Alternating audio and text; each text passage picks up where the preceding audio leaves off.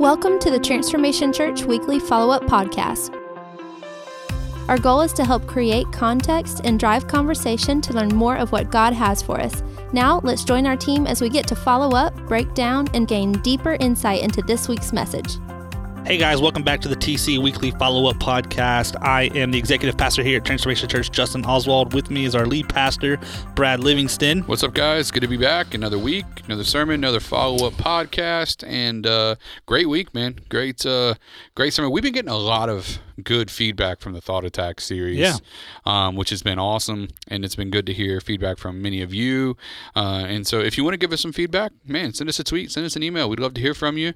But yeah, we want to kind of get into what we were dealing with on Sunday and jumping straight into that. I mean, Sunday was a day that we're dealing with an issue. I don't know, Justin, you tell me what you think. I think that the church does a terrible job dealing with this particular issue. And for those of you that haven't listened to Sunday's sermon yet, the topic is depression.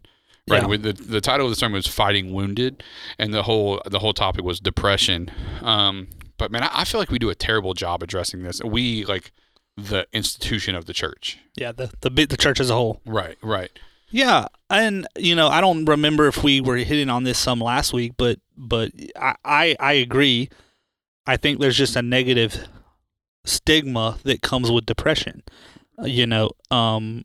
and it makes people not want to talk about it or address their issue, right? Which is bad. It's like people bottle stuff in, and maybe it was us around the office, but even talking about that pastor out in California, right. 30-year-old pastor, committed suicide with a wife and three small children, right?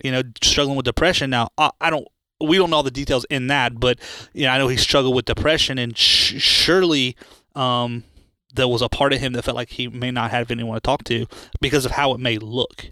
Right. It's if his congregation knew he struggled with this, what would they say? He have less of a congregation, right. Because it's like, well, he's a pastor, he shouldn't fight with depression, and that type of thing where it because of the negative stigma, it creates these things within us as Christians, and probably especially those in any kind of leadership, that you must have to address it in private if you address it at all. Right. Because depression's real. For sure, and that's I think one of the things for the church is we've dealt with it poorly for so long, and that's even why, we started after our opening verse, which is Romans 8, which has been our theme verse for the whole month, that when we set the mind on the flesh, it's death, but to set the mind on the spirit is life and peace, and overcoming depression, peace, and wanting life and peace as a part of our thought pattern is, obviously an antidote to depression. But so we started talking about the lies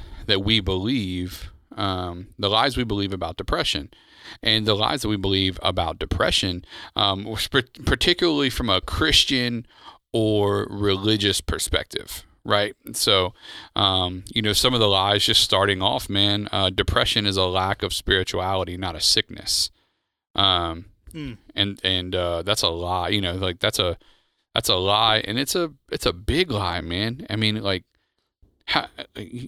especially, I think it's worse in the charismatic movement. I don't know about you, but that's just the way I feel. I feel like it's worse in some of our circles, The charismatic, or the kind of that name it and claim it, type. Man. It's which leads, let's go ahead and jump into number 2, where the second lie being real Christians aren't depressed. Yeah, the second lie. Yeah. It's like, real Christians, air quotes, real Christians. Right. Yeah, I mean the notion that if you have a close walk with God, or if you have the walk with God that you should have, you wouldn't be depressed. Right.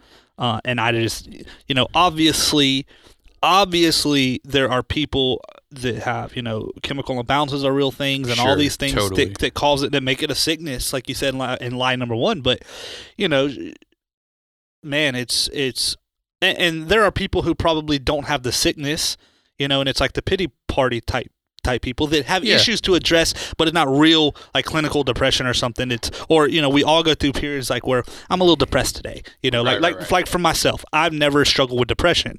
I've been depressed before, but I've never had the struggle of, or like long periods, or, you know, I go several weeks of being depressed. It doesn't work for me that way. Sometimes I have a couple of days, or, you know, where I just kind of not feeling it or whatever, but thankfully I've never had to struggle with that. And I think that was more the sermon, who the sermon was built for.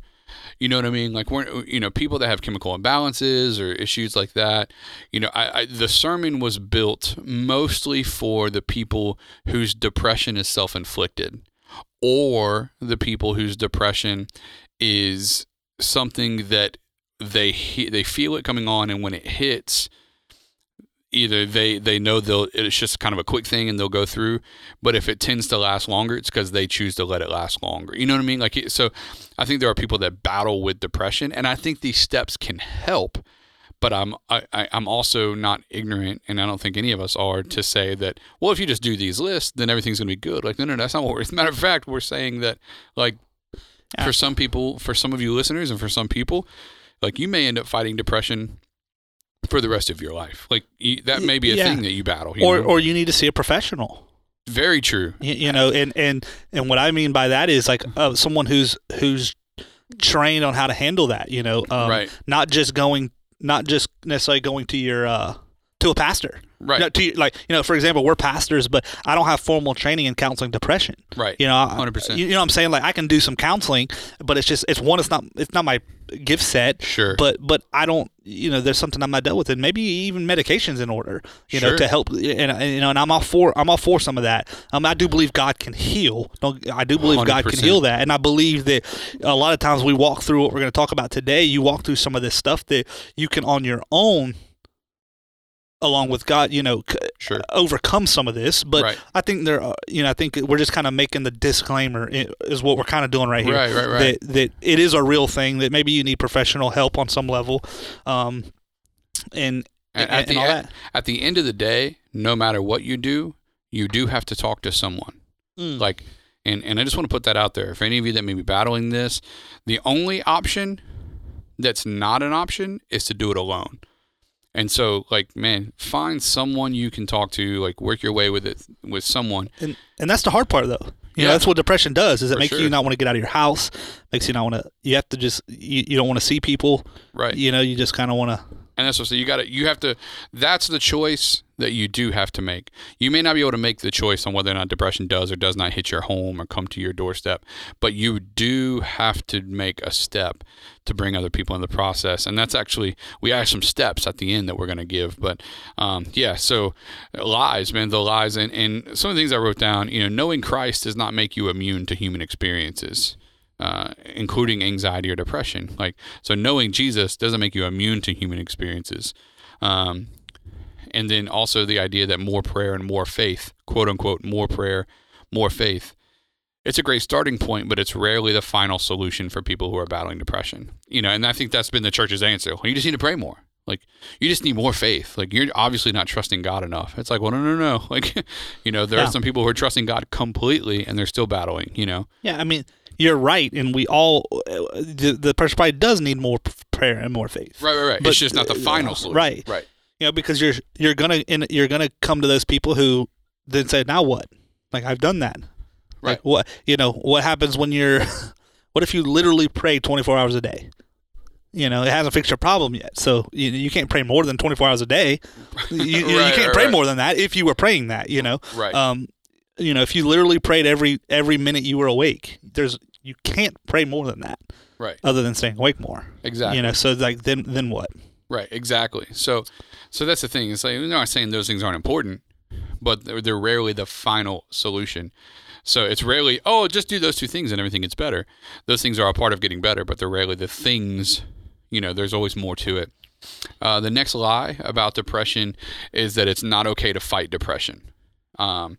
And the reality is it not only is it okay to fight, but it's okay to keep fighting. Continue the fight against depression. Next, people with depression are a problem to be fixed. Yeah. And it's like, no, people with depression aren't a problem to fix. They're not a project. You know what I mean? They're just a person to be led. People that battle depression are a person to be led. Number 5, then you can read number 6. Number 5, God is distant and he is not close. And the reality is God is not distant and he is close. Yeah. Close by.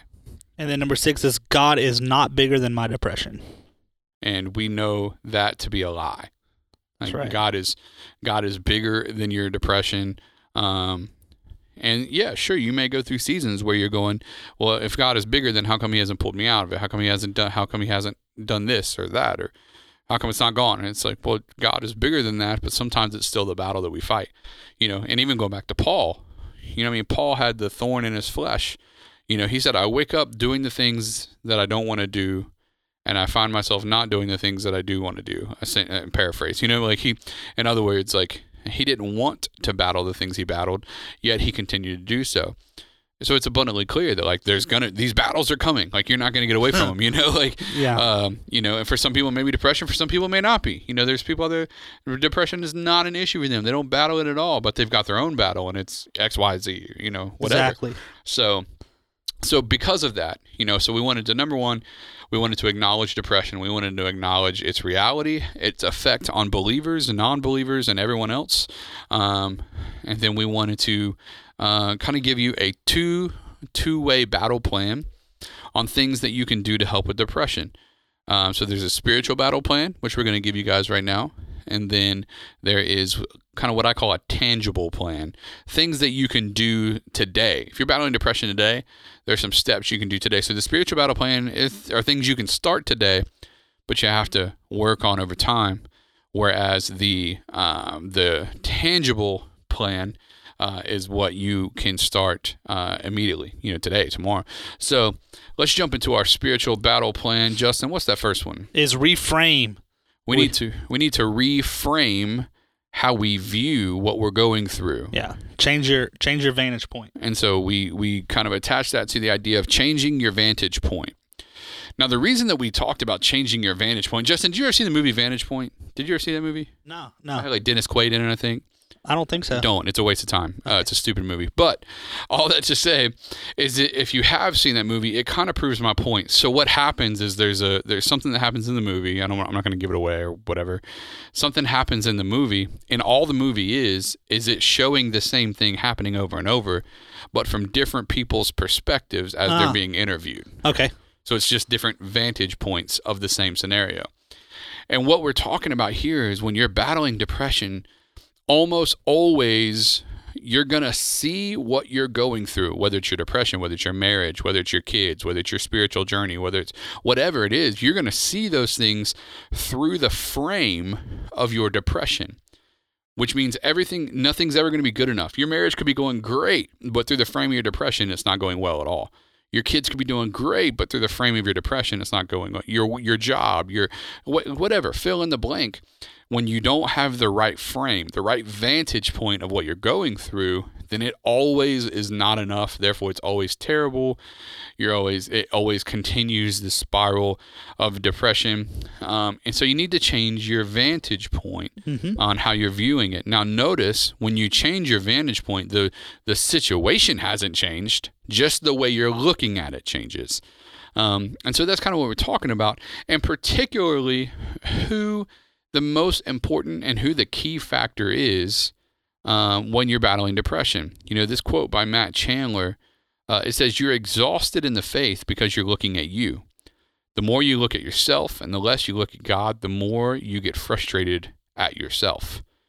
In other words, listen, none of us are ever good enough. Like, we've all got a ways to go on this thing called a life. You know what I mean? Like, and God in his infinite grace and mercy has chosen to extend grace to us to give us a window into heaven and an eternity there once we pass on. But the beauty is, if God is always who we're looking at, we don't have time to get frustrated with ourselves. We only get frustrated with ourselves when we end up looking in the mirror too long, when we look at ourselves too much. Yeah, that's good. So that's the idea, is we need to reframe what we're going through and start seeing God as the one that's going to get us through or save us from or be there for, et cetera, et cetera, et cetera. Like, so we have to reframe and change your vantage point, right? So then number 2. Then we have to rephrase. We have to recognize the familiar feeling. Rephrase. Recognize the familiar feeling, like Justin said. So in that, Justin, you said that, you've had those little like moments of funk hit you, you know what I mean? Coupled, I think, I don't know, maybe I'm always, I feel like I'm always like hyper aware of this kind of stuff. I think because it affects me too. I don't think that I battled depression, but I definitely have moments where the cloud can get dark over my head. And then you start adding in life, like things that you go through. I mean, things with Jabin or feeling like, this area of my life should be better than it is, or just whatever, you know what I mean? Like just life has a way of doing that. So do you, when it's coming, when it happens to you, do you notice it coming before it hits? Like, do you feel it coming on, or do you just kind of pop your head up and it's there?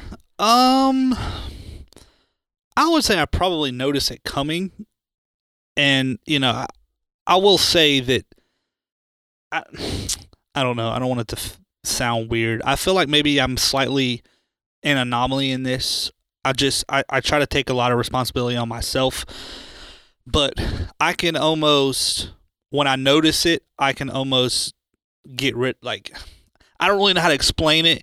I guess sometimes it's like, I notice my attitude changing leading up to it, or like I'm a little more irritable or something like that, with everyone else or whatever the case is. But, I don't get down in the dumps too much, at least for very long. Right. And it's almost like, when I say very long, like less than a day. And it could be, on a Saturday around the house, I'm like just kind of like not feeling it, but it's like, what, I can't, this ain't gonna get me. And then I kind of I coach myself out in a sense. Right. And man, I wish that for everyone else. Right. I do. I wish that for everyone else. But, so I would say I probably feel it coming on. I get to a place where I just don't allow it. So here's a question. Do you think that the ability to do that, so you talk about the ability to kind of just like push through. Now, realize, listeners, I'm not talking people that are dealing with chemical imbalances and all. That's almost a separate conversation. We're kind of dealing with people that either it's circumstances or their own personal mind or, some of those things. And I do believe that some of them coincide. So I believe there are people who battle with long-term depression that allow themselves into funks and stuff. Well, yeah, and it's like, it's the stuff that I deal with that everyone deals with. It's like, I don't have something that's been in my life other than like people that really suffer because of chemical imbalances. But I'll use a personal example. Late last year I went through a breakup, right? So, that was different. That was not something I would have chosen to go through that way or anything like that. So there's obviously times where that had me down. I just refused to allow it to really take over my life. Mm-hmm. So when it comes, like using that personal example, it's like when you're at the house by yourself, you kind of, when your mind wanders, and that's when you kind of get down the dumps. I didn't let it like consume or control my entire life. Right. And I think some people do.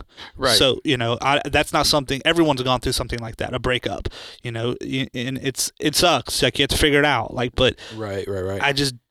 I didn't let it consume me all the time like that. It makes me wonder if it makes me want, myself, I know me and you are unique. We're a unique breed of people. And I totally get that. First of all, what I'm about to say is not negating the grace of God. So don't misunderstand what I'm saying. But you and I have done a lot for ourselves in our own personal lives in regards to career.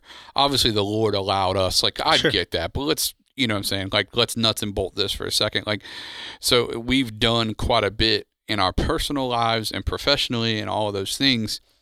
But it also required this mentality of like, if you don't like what you have, change it. Yeah. Like you go get what you want. Like no one's going to give it to you. Right. I think that kind of is partly, and due to how we were raised and our upbringing. So my question is, like, do we think that our parents and our upbringing play a role in 100%. how people respond to their depression? 100%. Yeah. Like, and you take that, go before I go down that little trail for a second, but even the nature of my jobs before, like when I was in full-time sales, like 100% commission, I couldn't afford to allow my depression. I couldn't take it to work. Right. Because, your face is a mirror, like, to everyone else. Like, if I wasn't completely on my game and focused, it affected my actual job. Yeah, like, people aren't buying what you're selling; they're buying you. Right. So I couldn't afford that. So it's like just having the maybe that line of work helped it a little bit. But I definitely think it's parents in a big way. I don't think we give enough credit to our parents for most things, most people. Right. I think if you have issues in your life, your parents are probably to blame for a lot of that. And I think if you have unique things like I have, like I give that to my parents, like 100%. I mean, yeah, to answer your question, yes, how I handle, because at the end of the day, like we talked about just a couple weeks ago, like maybe it was last week, the whole having to be careful of talking about, like, at the end of the day, no one cares, right? Like, okay, like I went through a breakup, and that's what I tell myself, right? And like I'm not special, right? I'm not going through something that no one else has gone through, right? Like at the end of the day, it's like, okay, like you're going through something, or like now what? Right. It's like, okay, because we can't change what's happening. I like the now what. Like I can't change that I'm going through it. Right. So the choice is on me on how I respond. It goes back to what we say kind of all the time, sometimes on the podcast, but we say it's like, at the end of the day, I can wish I wasn't going through this all day, but I need to instead react to the way it actually is. I wish I wasn't going through a breakup, but I actually am. Right, So right, now what? You know, so it's like, at the end of the day, I still have a job to do. I still have people. Like I can't infect our whole staff because I'm having a rough time. Right. Like you know what I mean? So it's. And it does infect people, or you get to a place where, like, yeah, you have friends and stuff, but if every time you come around, like, at least that's my perception, so I try not to be that person. Right. If every time you come around, it's like, golly, like, I don't want everyone to think, like, just get over it, and obviously just getting over it, that's just. Right. No, totally. But at the end of the day, man, you got to make a choice, like, in how am I going to work through this? Right. Exactly. No, I agree wholeheartedly. When I think about that, it's you have an opportunity to respond and to whatever you're going through. And I think you're right. I mean, I think our parents play a role in it. I think about my, Pastor Dan, my dad, like, who's like, he just is in a constant state of, like, doesn't matter how you're feeling, get it done. Doesn't matter what you know what I mean? Like, you have something to do today. You have a purpose today. I don't do feelings.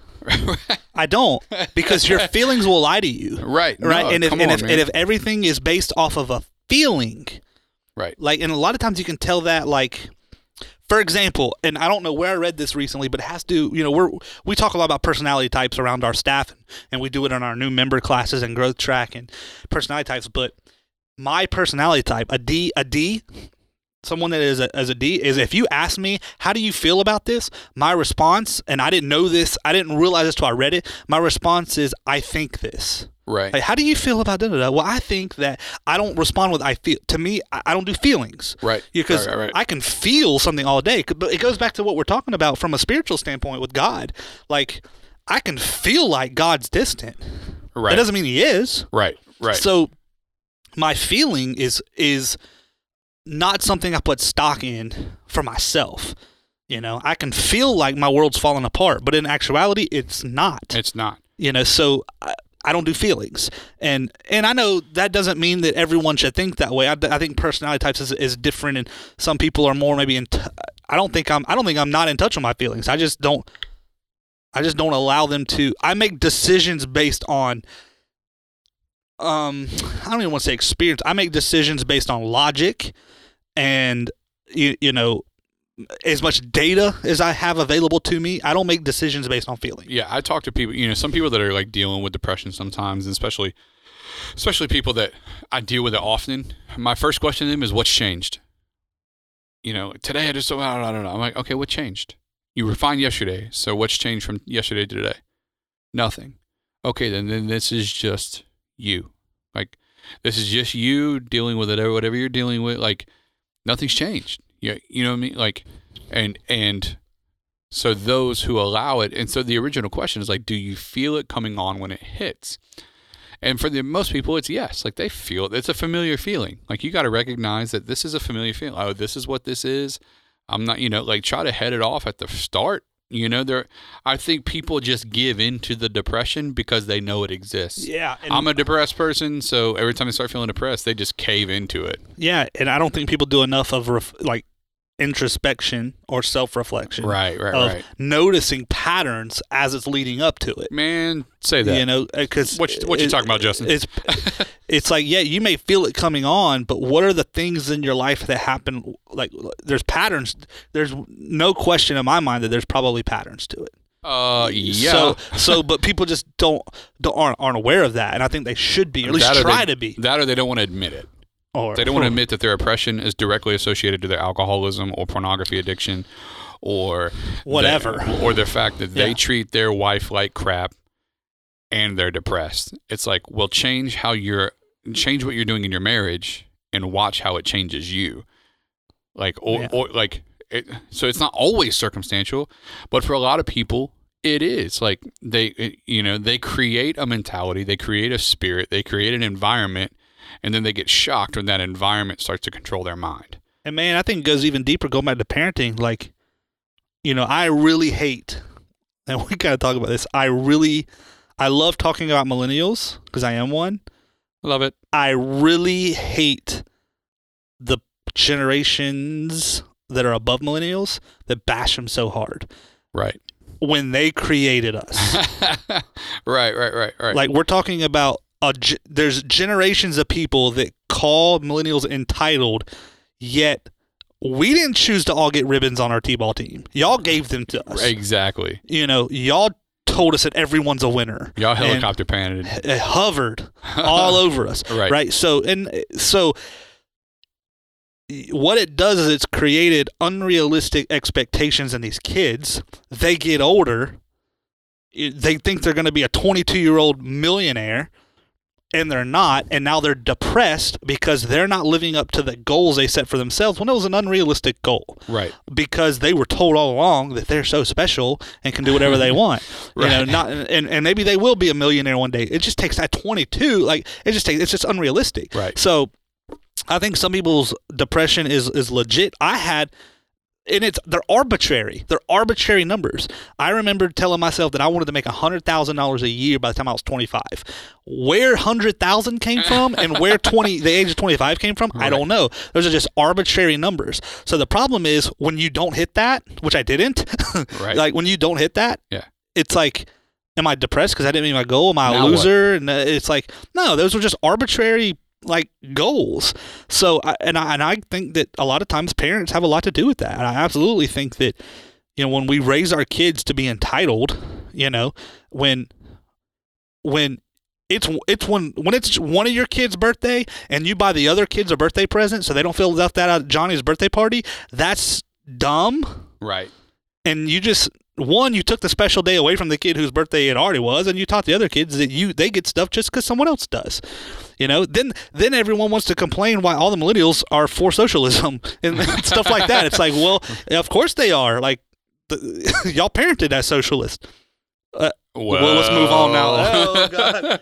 Right. No. Yeah, I agree with that. And it's like, man, we continue this mentality of, especially, when it comes to millennials, like, man, they're starving for something that matters. Meanwhile, their parents oftentimes instilled stuff in them that doesn't, and like, so we just have this continual generational problem when it comes to all that. But yeah, no, I mean, I think you're 100% right. And then add to the fact that the millennials are the first generation to create a social media avenue. Right. I mean, so Facebook and MySpace, it was ours. It was the millennials thing. Old Tom with MySpace. Come on, with Tom. MySpace, and then Mark Zuckerberg with Facebook, and then we have Instagram and Twitter and all the other stuff. But even in that, the thing that what I'm thinking about and what I'm kind of referencing is when we talk about depression, the idea of instant approval. it comes through social media. It comes through the portals that we have available to us. Like, so that's the way we navigate that. So having our social media gives us instant gratitude, instant approval, and now we have people we can go to. So whenever we're dealing with issues, that reminds me of that Simon Sinek interview talking about millennials. Listen, Simon Sinek is my dude. That whole thing that he did, it's on YouTube. I think if you YouTube Simon Sinek millennials, it's an interview he gave talking about the addiction to social media and phones and dopamine and all. It's fire. It's the bomb. We used part of it in a sermon series one time. Yeah. So, but not only that, I mean, take entrepreneurs, right? The suicide rate among entrepreneurs has been high lately. Especially in the tech world out California and all that, and because you have, I mean, when was the last recession? Like one of the market crash and stuff with real estate. That was like 08, 09, right? Right. That's 10 years ago, bro. So if you're 27 and running a business, you haven't ran your business. You don't know what it's like to be punched in the mouth, right? You know what I'm saying? So you've been running your business since it's been good. Everybody's been making money the last 8 to 10 years. If you're like, the economy's been, not to get political, but the economy overall has been fairly good when it comes to that kind of stuff. Right. Like the crash was 08, 09-ish, something like that. So, we're looking up right now. They don't know what it's like. So these kids are as some of them are like, it goes back to what I was saying, these arbitrary goals and feeling like they're not living up to something. They're comparing their behind the scenes to everyone else's highlight reel, and it's causing depression, and it's real, but we got to give practical steps how to get out of it. No, totally. I totally agree. And that's what I say, like, some of this is just circumstantial, like, but what are you going to do? Now, I love those two words, like, now what? Now what? Like, I think everyone needs to adopt that into their vocabulary. Like, yep. No, you were hurting, but now what? Now what? Come on, bro. So... All right, so we spent a lot of time on that one. So we're rephrase, right? Rephrase. Recognizing the familiar feeling. And then there was a couple points in there as the enemy's plan. Did you read that quote? No, I didn't yet. And so in the rephrase, so there's two things that we see at.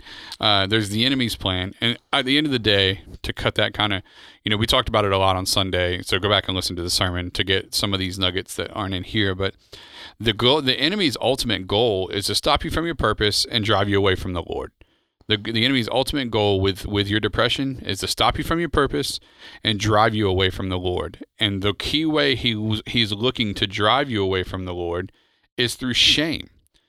Like the shame that accompanies and the guilt that accompanies our depression, And so because of that, we end up in this position where we oftentimes we're fulfilling the enemy's plan. What he's setting out to do through us or to us or in us, we're actually allowing that to take place because his plan is to just stop our purpose, drive us away from the Lord in shame.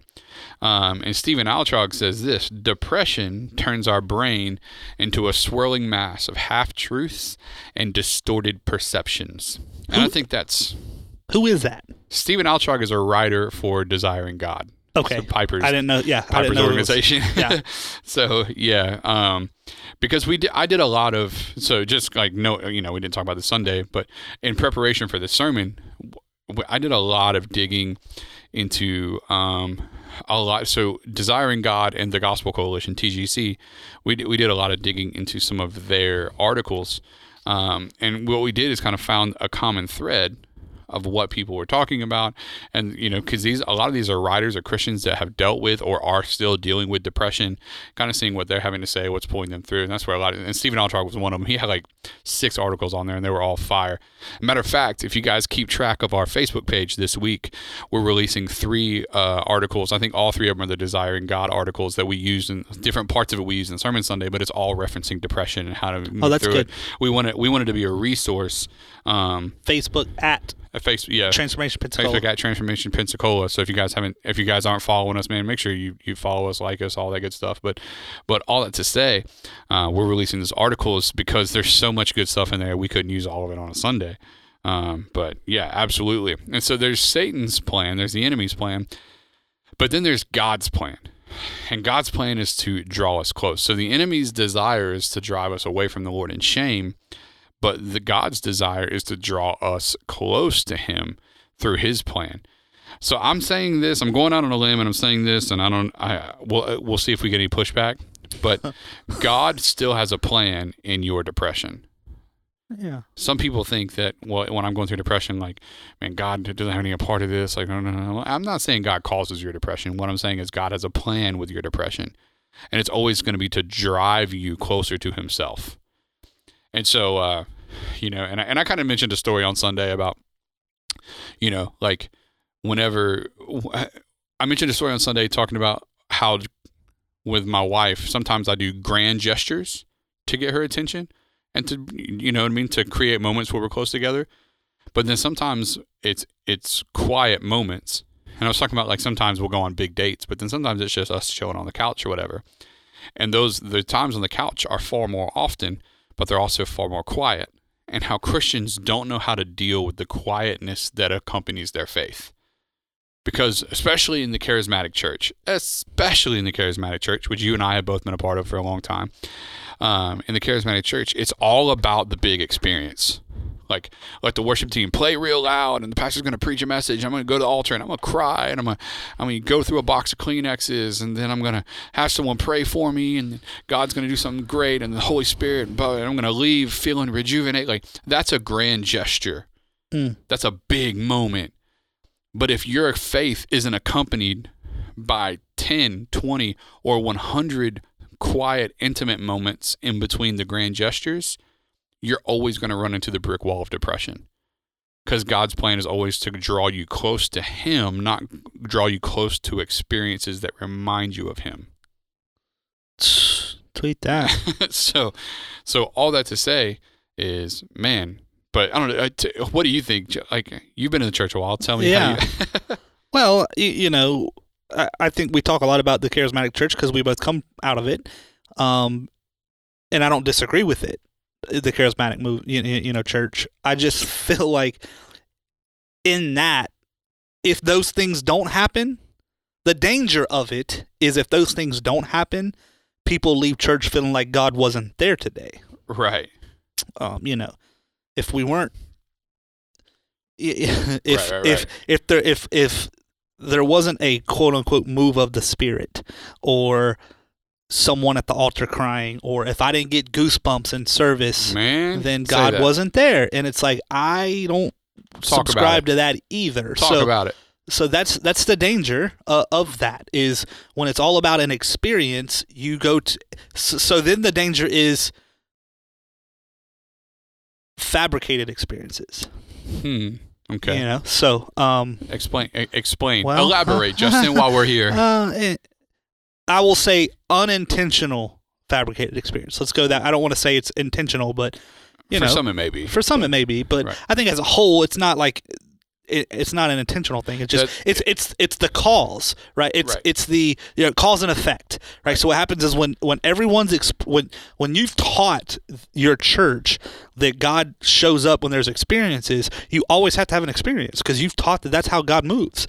And when there's not experiences, I think sometimes things are labeled as God moving that aren't God moving, right? Because you've got to have an experience today, right. It's like, it's that old adage, like the worst thing you can ever have is success, because once you figure out how to get success, you'll keep trying to do it that way again. Right. It's like, how many people I've seen go to an altar and get every week cry their, right. And it's like, not that that's bad, but it's like, it's the same. They're crying over the same thing. Yeah. People don't understand, especially being in worship. I was in worship for forever, in the worship ministry forever. Like, I could build a set list that could be turn into a 2-hour set list, and I guarantee you someone in the right church would have a prophetic word. Like, I could, knowing what I know. That's right. I could create an experience that was completely man-made, and maybe God showed up, but I guarantee you I could, even if He didn't, there would be a number of people tricked into thinking that He did. You know how I know God shows up? Where 2 or 3 are gathered. Okay. You know what I'm saying? Yeah, absolutely. So it's like, regardless of, and that's just the danger. That's why I've always just kind of had that little saying of, I think Pentecostals should tighten up and Baptists should loosen up. Right. There's a happy medium, And then we can throw a few more with the Baptists. Yeah, I mean, if My Presbyterian brothers. yeah, if you know, if you only feel like it was a good Sunday, well, it was a good church. If you only think it was good church because everyone was jumping pews and running around the aisles and waving flags, Come on, man. come on now. It's like, Uh-oh, what happens the when that flags. doesn't happen? Right. No, I totally agree. And so that brings me to a point that I don't know why I waited till now to talk about, but I'm going to go ahead and talk about it, which is the idea, we've had people come to TC and we're unapologetically about the numbers. We're all about people being, as we want to count every single soul that is taken from hell and put in their eternity in heaven. Like, we want to know them. We want to know that they were baptized. We want the numbers of people that were baptized. We want the numbers of people in small groups who's experiencing freedom through relationships. We want the number of people who are like, we care about that. We do, and we don't apologize for it. No. Every number has a name. Every number has a name. Exactly. So the thing about that is, because of that, we work very, very hard that in our church services, we're ministering in a way that unchurched and de-churched people can understand it and hear the gospel clearly. They don't have to filter the gospel through all of our churchy nonsense, right? When I say nonsense, I'm talking about the things that quite frankly, I don't know that Jesus would even care about if he was on this earth. But anyways, in our church services, we've had people go, I think I'm just going to go look somewhere else. I don't know if TC is the place for me. And I'm not people bashing. What I'm saying is, and we go, oh, listen, if you feel like the Lord's calling you somewhere else, like we support that. Yeah. And then when they go, well, I don't really know if I feel called anywhere else, but I just want to go somewhere where the Holy Spirit's moving more. And I go, or some people just say where the Holy Spirit's moving. And I'm like, the Holy Spirit's moving. So last Sunday, we had 15 people check box. This is an actual number. I don't know what the number was from last Sunday, so I'm just using an example. 3. So last Sunday was 3. And last month, do you remember what last month was? 14 or something like that.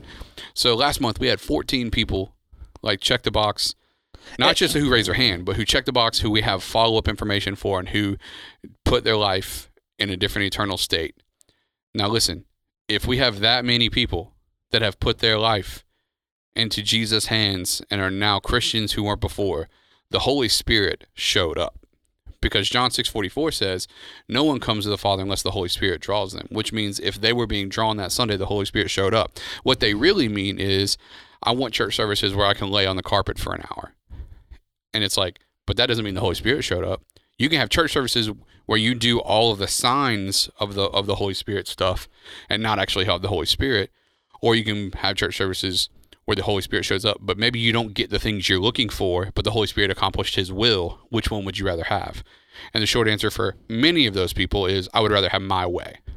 So, see ya. Take that.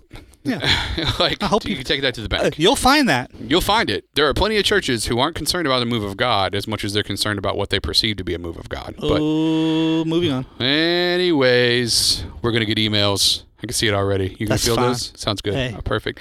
Next, I'm comfortable. Number 3, we need to... I'm not depressed about it. Hey! Okay, sorry guys. So, number 3, we need to... Remain. We need to remain. Prioritize consistency over intensity. Which means, and I use this analogy on Sunday, but Justin, are you a 3 times a year dentist guy? Or are you the guy that I only go to the dentist when my teeth hurt? No, I'm not either. I try to do a once a year deal. Okay. Once or twice. 3, they say every 6 months is kind of what I've always thought. So that only is 2 in a year. So right. To go 3 is too much. Right. Right. It's kind of what I think. But I'm that guy that only goes when his teeth hurt. I mean, I brush my, I only go with my teeth. But all that to say is, I was curious. What I was curious about is, I think that there are tons of people who try to, the same way you wouldn't just brush your teeth the 7 days before you go to the dentist, but never brush them before that. But they operate their spiritual life that way. In other words, when things go wrong in their life, then they become super spiritual and, we try to be this, and I'm going to show up to every 21 days of prayer. I'm showing up every morning. I'm showing up every Saturday prayer. I'm showing up to both church services, and I'm going to be in 6 small groups. And then they get through the season that they're in, and then they go back to not brushing their teeth spiritually, quote unquote. And it's like, the reality is, we have to prioritize the consistency of a Christian walk. the consistency of a spiritual connection to the God who can get us through our depression and over our depression in many cases. We have to be connected to him consistently, not operate on moments of intensity. So we don't go from conference to conference to conference and from prayer circle to prayer circle to prayer circle.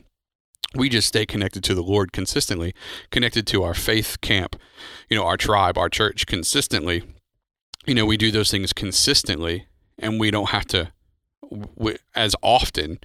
Yeah. And in many cases, we don't have to hit the struggle that we come up against. Consistency is the key to lasting change. That's right. So, yeah.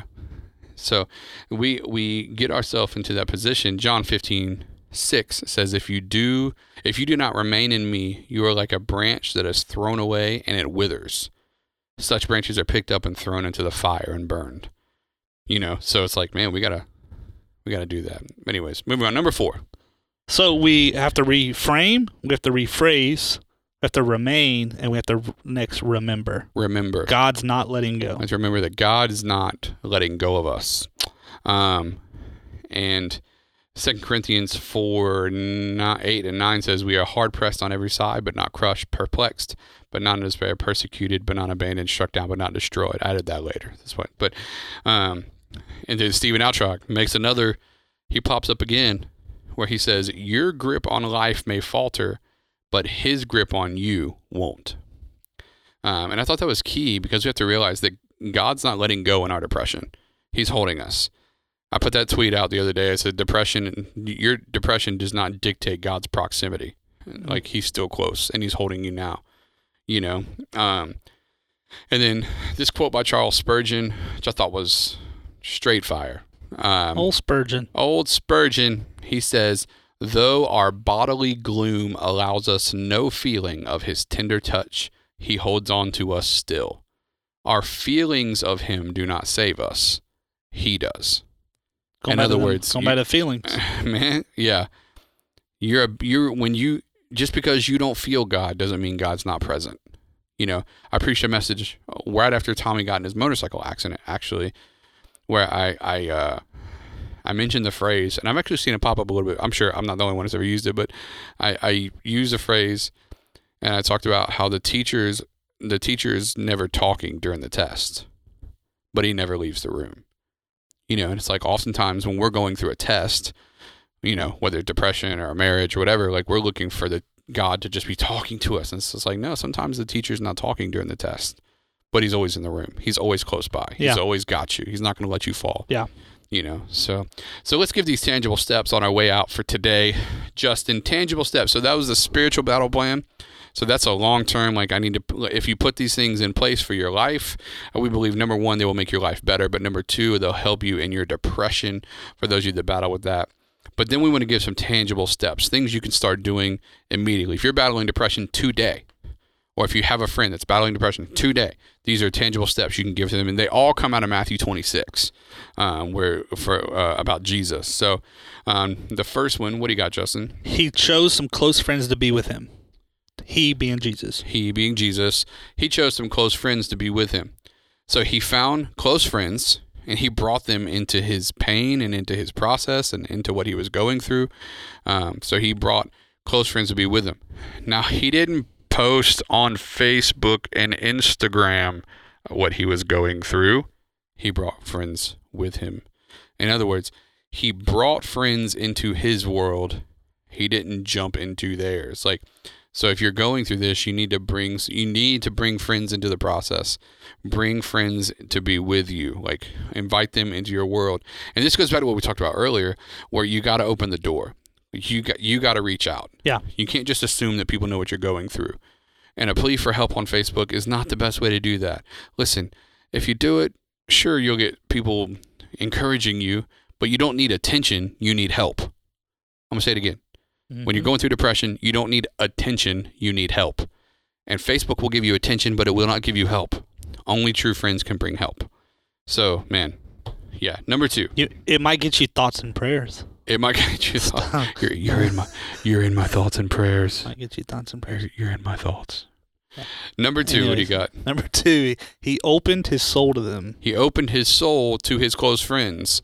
right? So he said to them, my soul is very sorrowful, even to death, right? And that's Matthew 26:38. Number three, he asked for their intercession and partnership in the battle. Right. So he said, man, stay with me, pray for me, right? And then he even told him, remain here and watch with me. So number four, he poured out his heart to his Father in prayer. He poured out his heart to his Father in prayer. And I think, I'm sure you've heard this before, Justin. It's like, when you've done all you can do, pray. And it's like, or pray before you do anything you can do. Like, yeah. So, yeah. Like, how about you go? Nothing else to say there. Let's lead off with that, Number 5. He rested his soul in the sovereign wisdom of God. Listen, either God is God or he's not. But if we are confessing believers, we are saying that God is God. He is the God of the universe. He is sovereign over all things. And since he's sovereign over all things, he knows right where I'm at. And I'm going to rest my soul in the wisdom that God and his sovereignty knows where I am, and he has not left me. Mm-hmm. So we have to rest knowing that God can handle our depression. Then number 6. He fixed his eye on the glorious future grace that awaited him on the other side of his purpose. His purpose being the cross. And for some of us, we need to get our eyes fixed on what's on the other side of our depression, on the other side of our purpose, on the other side of what we're going through. Like, there's more to us than our depression. There's more to us than what we're going through. There's more to us than our current circumstances. There's more to us than any of those things. So we have to get our eyes fixed on what's beyond this and get through this, right? So if you're battling depression, just to rattle these off for you one more time, if you're battling depression, the spiritual battle plan is that you would reframe how you're viewing what you're going through. You would rephrase the feeling and how you talk about it. You would see that there's the enemy's plan and there's God's plan, and God's plan is to draw you close. So draw close. Remain. So you prioritize consistency over intensity. And then we remember that God's not letting go. And today or tomorrow, whenever you're listening to this, remember this list of 6, because these are tangible next steps. If you're going through something, you're going through depression, man, find some close friends to be with you. Bring them into the process. Then open your soul to them. Then ask for their intercession and partnership in your battle against depression. Then pour out your heart to your Father in prayer. Go to God. Then rest in the fact that God's sovereign wisdom is ruling your life. And then lastly, fix your eyes on what is coming, and what is coming for you is hope, is purpose, is God's plan, is great things, and great things from an eternal perspective. Like, God has a plan for you, and so you need to attach to God's plan. So those are your steps. So man, we pray that any of you that may be going through depression, any of you that may be fighting that fight, keep fighting, but remember some of these steps. We believe that they'll be helpful for you. Justin, Tell them where they can find out about the church. They can find us at transformationchurch.com or on Instagram and Facebook at Transformation Pensacola. All right, guys. Hey, listen, we are so appreciative of you guys tuning in for another week, another sermon, another follow-up podcast. I am Brad Livingston, lead pastor at TC. I'm Justin Oswald, executive pastor. And so we appreciate you guys tuning in. We'll see you next week. See you guys. Thanks for tuning in to the Transformation Church Weekly Follow-Up Podcast. It would mean so much to us if you would subscribe, like, and review on iTunes. You get double points if you show us love by sharing it with your friends. Don't forget, you can follow Pastor Justin and Pastor Brad on Instagram and Twitter at JustinOswald_ and at BradLivingston_. You can tweet them your questions and comments or email them to us at followup@transformationchurch.com. For more info on Transformation Church, visit us online at transformationchurch.com and on Instagram and Facebook at Transformation Pensacola. We'll be here next week where we will help create context and drive conversation to learn more of what God has for us.